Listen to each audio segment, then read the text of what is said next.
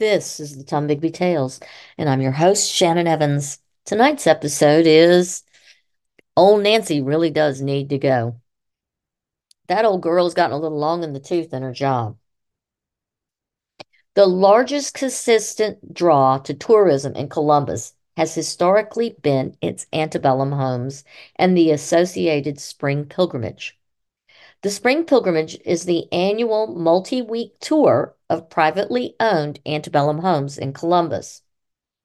The homeowners in the Historic Home Tours Association spend significant amounts of their own money to have their yards, their gardens, and their homes ready to show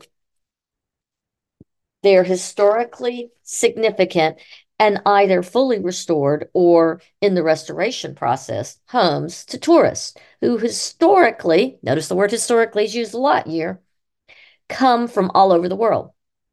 Prior to 2011, busloads of tourists would come from all over the US and Canada for the spring pilgrimage.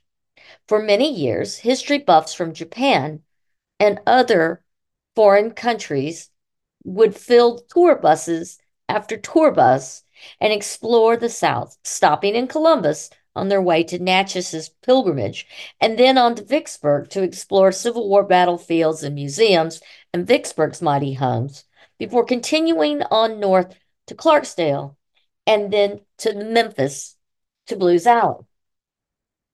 Unfortunately for Columbus, the reins for the Columbus Visitors Bureau were handed over to the current director, Nancy Luke Carpenter, about 2011, who, for some reason or another, became more interested in accumulating real estate during that time for the CVB than in attracting tourists.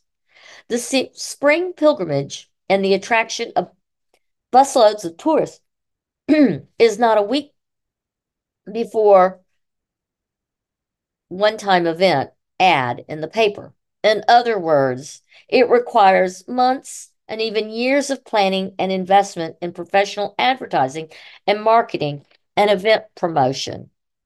For example, to get on a future tour bus guide company's radar for inclusion in their offerings to groups for this spring, the legwork and pitch of our events would have needed to have been started a minimum of 2.5 to 3 years ago, just for this coming 2024 season. First, the tour operator has to get Columbus on their schedule and then into their publication, which takes coordination.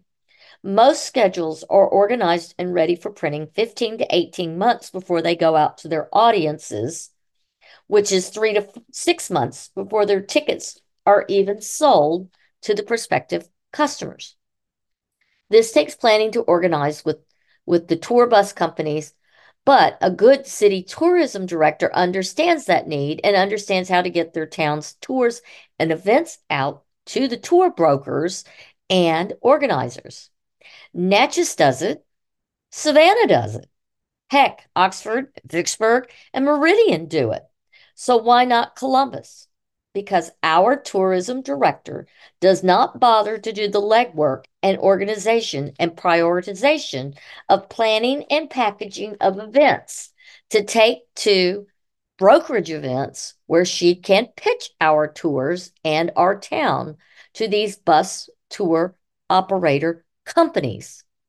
She waits year after year to the last minute to organize even printing local brochures to get out to the visitor centers around the state on the state's highways for our pilgrimage.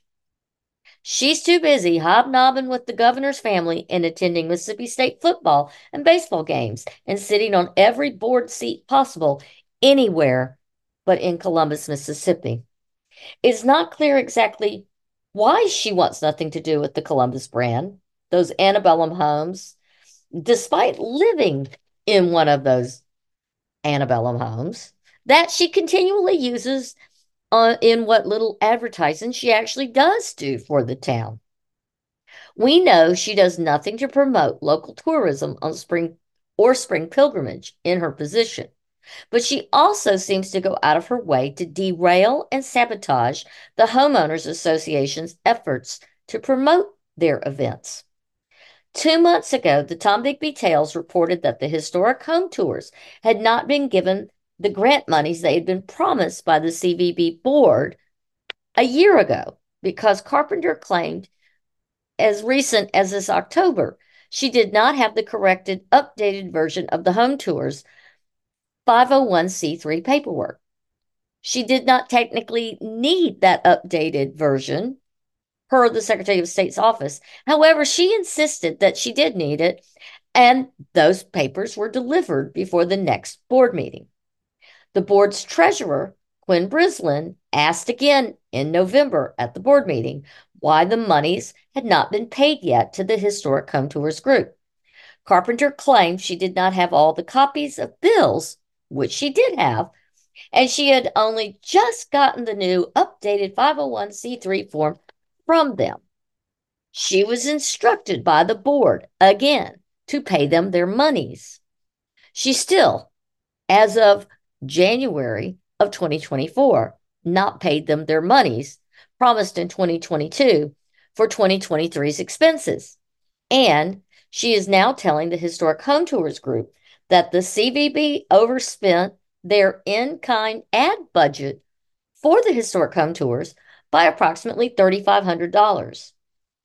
And so the CVB, who chose to make that overspending, would be taking that out of whatever amount they would be giving the Historic Home Tours in 2024's budget. Excuse me? Say what?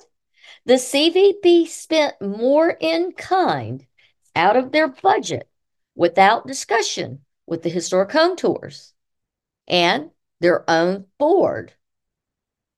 And yet their overspending is going to be passed on to the Historic Home Tours organization? That doesn't make sense. That makes absolutely no sense. But wait, there's more. Because with Nancy Carpenter, there's always more.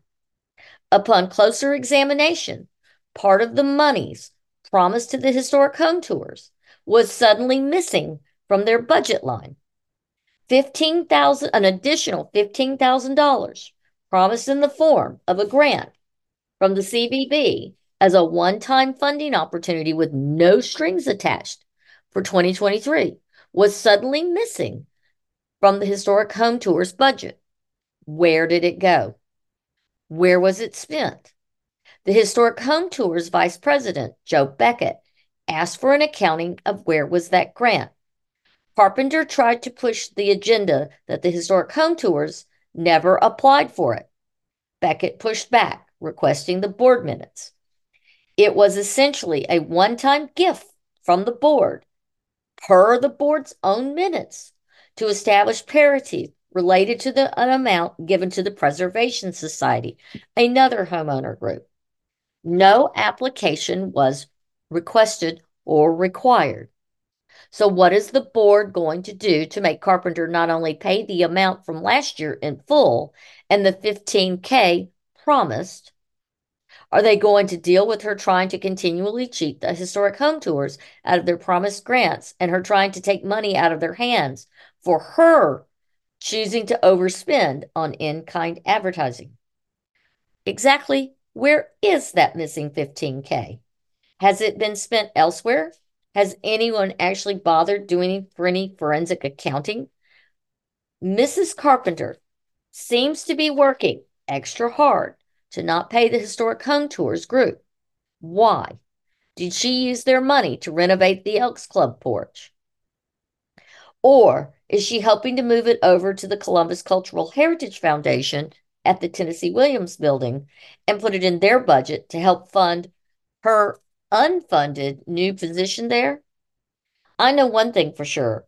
It's definitely not being invested in tourism or the people who are actually trying to save our town's tourism, the homeowners.